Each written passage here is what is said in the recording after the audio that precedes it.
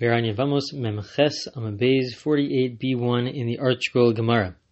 The Gemara now returns to the discussion about the Eved Kanani, the non-Jewish slave, who has a master who is Jewish, and the fact that such a slave goes through a process essentially of conversion, where before they become a slave, they go to the mikvah, they have a bris milah, and then they take upon themselves some of the mitzvot, some of the commandments, and then after they are free, so then they go to the mikveh again, and then they are obligated in all the mitzvot, and then they become fully Jewish.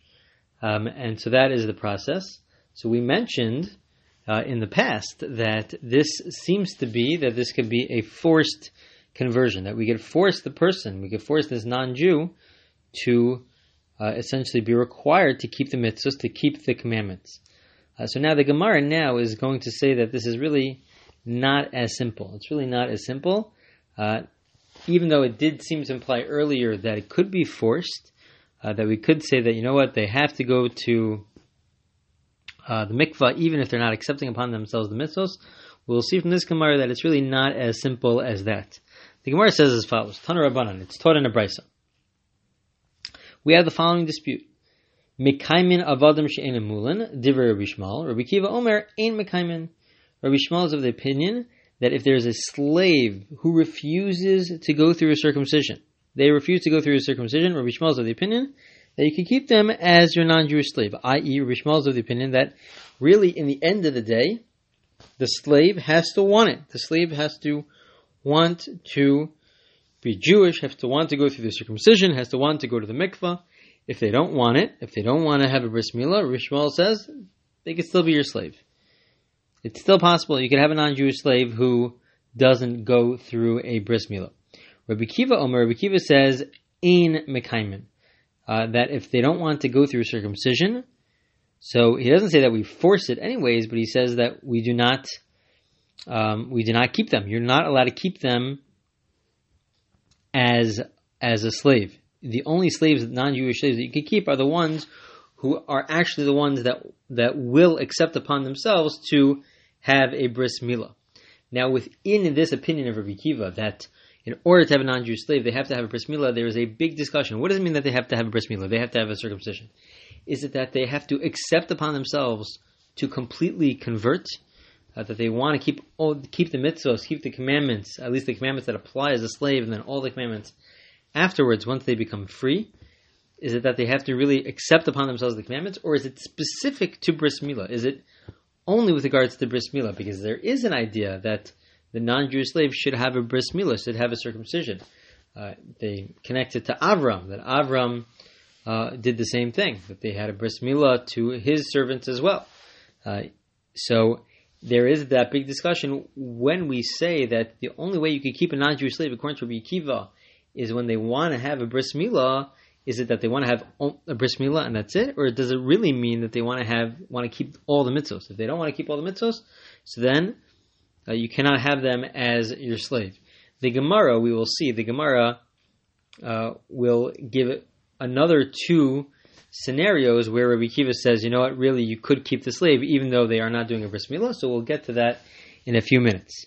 But what's the source for this dispute? What are they arguing about? So Amar Rabbi Shmuel. Rabbi Shmuel says, this is my proof.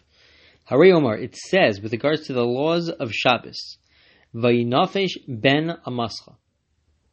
It says, with regards to Shabbos, the verse says that you have to work for 6 days, and then on the seventh day you have to rest.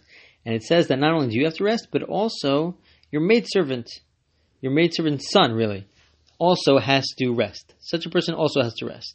So Rabbi Shmuel says, who is that referring to? In a different phrase, it already says that the non-Jewish slave has to rest.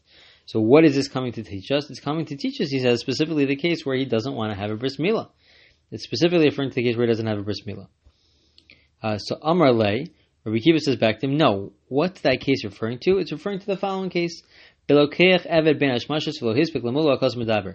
verse is talking about a case where a person bought the non-Jewish slave right before Shabbos. Right before Shabbos, he didn't have the time to do a bris milah. It's not that the non-Jewish slave did not want to have a bris milah. It's just that he didn't have enough time to go through the circumcision right before Shabbos.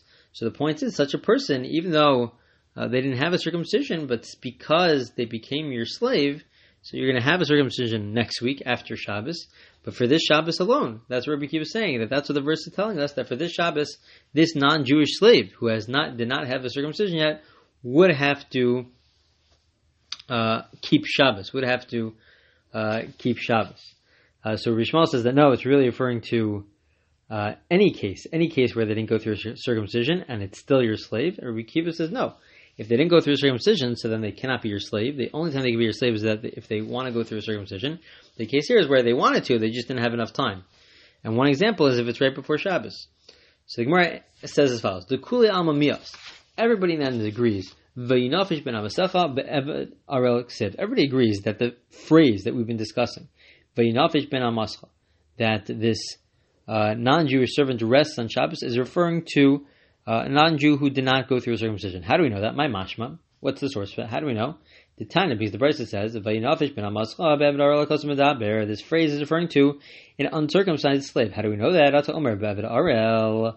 Maybe it's referring to circumcised slave. How do we know it's referring to a slave who doesn't go through circumcision? The Gemara explains. The verse says already that your slave has to rest. That's referring to a regular slave who goes through circumcision. So then, so what is this phrase, this new phrase of your maidservant's son, the non-Jewish slave has to rest? But Eved Arel, it must be referring to a slave who did not go through a circumcision. Okay, so everyone agrees that it's referring to a slave who didn't go through circumcision. Rabbi Shmuel is of the opinion that it could be anybody. Anybody could be a slave, even if they didn't go through circumcision. Rabbi Akiva says no, it's limited specifically to the case where he wants to have a circumcision, just that they didn't have time to do it. The verse ends off by saying, who else has to observe the Shabbos? The Hager. The Hager, it says the convert. What type of convert are we referring to? So there's a new term here. Zag Ger Toshav. There's a new term here referring to a Ger Toshav. A Ger Toshav is not a regular convert. A Ger Toshav is somebody who accepts upon themselves. It's a bigger discussion exactly how to define a Ger Toshav, but it's somebody who accepts upon themselves not to engage in idolatry, perhaps also that they observe the Sheva Mitzvahs ben Noach, the 7 Noachite laws. That is a Ger Toshav. And the verse now was saying that a Ger Toshav, Rashi explains this way, that a Ger Toshav included in the prohibition to engage in idolatry is somebody who is not allowed to be Mechal Shabbos. You're not allowed to violate Shabbos. So the Ger Toshav is somebody who accepts upon himself Hashem. If you're accepting upon yourself Hashem, that means you have to keep Shabbos. It's a very powerful idea of Shabbos, that Shabbos, according to Rashi, is a subcategory of showing your belief in Hashem, and to violate Shabbos is a form of idolatry, such that such a person, such a non-Jew who accepts upon themselves the 7 Noachite laws, according to Rashi, included in that, a subcategory of that is also Shabbos, that if they believe in Hashem, which is one of the 7 Noachite laws, they also have to observe Shabbos. Tosfos argues. Tosfos says, no, this would be 8. This would be the 8th mitzvah, that we know of only 7. And so therefore Tosfos says that it doesn't mean that he has to keep Shabbos, but it means that we can't tell him to do things for us. And that we have to make sure that he doesn't do things for a Jew, that he's not allowed to do anything for a Jew, but it doesn't mean that they have to observe Shabbos. So that itself is an interesting discussion. Does this Ger Toshav? He's not a regular convert, a different type of a convert, somebody who believes in Hashem. So such a person, according to Rashi, they also have to observe Shabbos. According to Tosfos, no, it just means that we have to make sure they don't do things that would violate Shabbos for a Jew. So Gemara says, how do we know? How do we know it's not? Maybe the verse itself is referring to an actual righteous, for a regular convert. So Gemara says, no, we already had a verse that said that a convert has to observe Shabbos. So it must be that this phrase is referring to a Ger Toshav, is referring to this other type of a convert, not a regular convert, but somebody who just accepts upon themselves not to violate and not to be engaged in idolatry. Okay, so the Gemara now continues. Amar Rabbi Shua ben Levi. Rabbi Shua ben Levi says, "Halokeach eved min ha'oved kol chavim." Somebody who buys a non-Jewish slave from a non-Jew. V'lo ratza lamol, and the slave does not want to go through circumcision. Megalgal imo ad 12 chodesh lamol chozer machlo oved kol chavim. Says Rabbi Shua ben Levi that a person has 12 months. If the non-Jew doesn't want to go through circumcision, he has 12 months to sort of go back and forth and try to persuade the non-Jewish slave to go through circumcision. If after 12 months, after a year, he still refuses, then you return him back to his original, the original owner. That you can't keep him. You can't keep him after 12 months. So the Gemara is trying to figure out, who does this go like? According to Rabbi Shmuel, you could keep him from the very beginning. According to Rabbi Akiva, you can't keep him at all. So what exactly is this idea that you could keep him for 12 months? So Amrua Rabbana Kamei Rav Papa, come on, who's this going like? The Lok Rabbi Akiva. It can't be like Rabbi Akiva. Do you Rabbi Akiva Hamar Yimekaimen? According to Rabbi Akiva, you can't even keep them for a second. So how could you keep them for a year? So Amrulu Rav Papa says back, no. Afilu Tim Rabbi Akiva. This could even be within Rabbi Akiva. Hani Milei Hechad Lo Paska Milsei. Aval Hechad Paska Milsei Paska. Says Rav Papa within Rabbi Akiva. The only time that Rabbi Akiva said that you're not allowed to keep a non-Jewish slave as a non-Jewish slave is only when the slave doesn't want to abandon his previous ways. He doesn't want to convert at all. But this is the case of 12 months is where he said that he would convert. He said he would willingly convert. But then he changed his mind. So if he changed his mind, Rabbi Akiva would agree that because he originally said he would convert, so now there's what to talk about, there's what to deal with. So Rabbi Akiva would agree, let's give him 12 months. Let's work with him for 12 months. Let's try to figure out, maybe he will convert. He would want to convert. If after 12 months he doesn't want to convert, so then fine. So then you have to return him back to his original owner. But until then, once you already know that he's somewhat interested, at least he originally suggested that he would convert, so then you could spend the next 12 months trying to figure out whether that would actually work or not. So this is another example where Rabbi Akiva says that you're able to keep him. The first example that we gave was when you acquire the non-Jewish slave right before Shabbos. It was right before Shabbos, you didn't have time to do Milah, so then you're allowed to keep the slave. You'll do the Milah after Shabbos. The second example is here where he originally said that he would convert. And since he originally said he would convert, so now you have 12 months. We have 12 months to figure out, he changed his mind, but you have 12 months to work with him to see if he really wants to convert. So Amar Rav Kahana. Says the Gemara. Rav Kahana said, I mentioned this whole discussion in front of Rav Zvid from Nardaya, and he said to me the following, if this is true, we had in the verse that a non-Jewish slave who didn't go through circumcision has to keep Shabbos. And Rabbi Akiva said, who's that referring to? Somebody who you bought right before Shabbos. He didn't have time to do bris milah, but he really wants to do bris milah. Why do you have to give that example? Asks Rav Zvid. Just give our example, the example that we're discussing right now, where he originally said that he would convert, and then he changed his mind, and so you have these 12 months. And so that's the time period where he has to observe Shabbos. That would be the case where the verse is referring to. So the Gemara says, no, you're right. Rabbi Akiva could have picked any of these two. Either of these two would work. Rabbi Akiva agrees to both. He agrees that if you didn't have time to do bris milah, so then you're allowed to keep him and wait next week to do the bris milah. And Rabbi Akiva also agrees. Both are true. Rabbi Akiva also agrees that if the non-Jewish slave originally wanted to convert and then he changed his mind, you have 12 months to try to figure out whether or not he would be willing to convert again. Okay, we're now going to see a third example where you could keep a non-Jewish slave according to Rabbi Akiva, even though they didn't have a circumcision. Shalach Rabin Mishmeid Rabbi Eli. Rabin sent to Rabbi Eli the following: B'chol Rabosai Amruli Mishmo. He said in the name of Rabbi Eli, and all my teachers reported in the name of Rabbi Eli as follows: Edu Eved Arel Shemuta L'Kaimo. He says as follows: Rabbi Eli said, who is the slave, the non-Jewish slave who didn't have a circumcision that you could keep? Zeh Shelokho Rabba Amanas Shelo Lemulu. Very fascinating.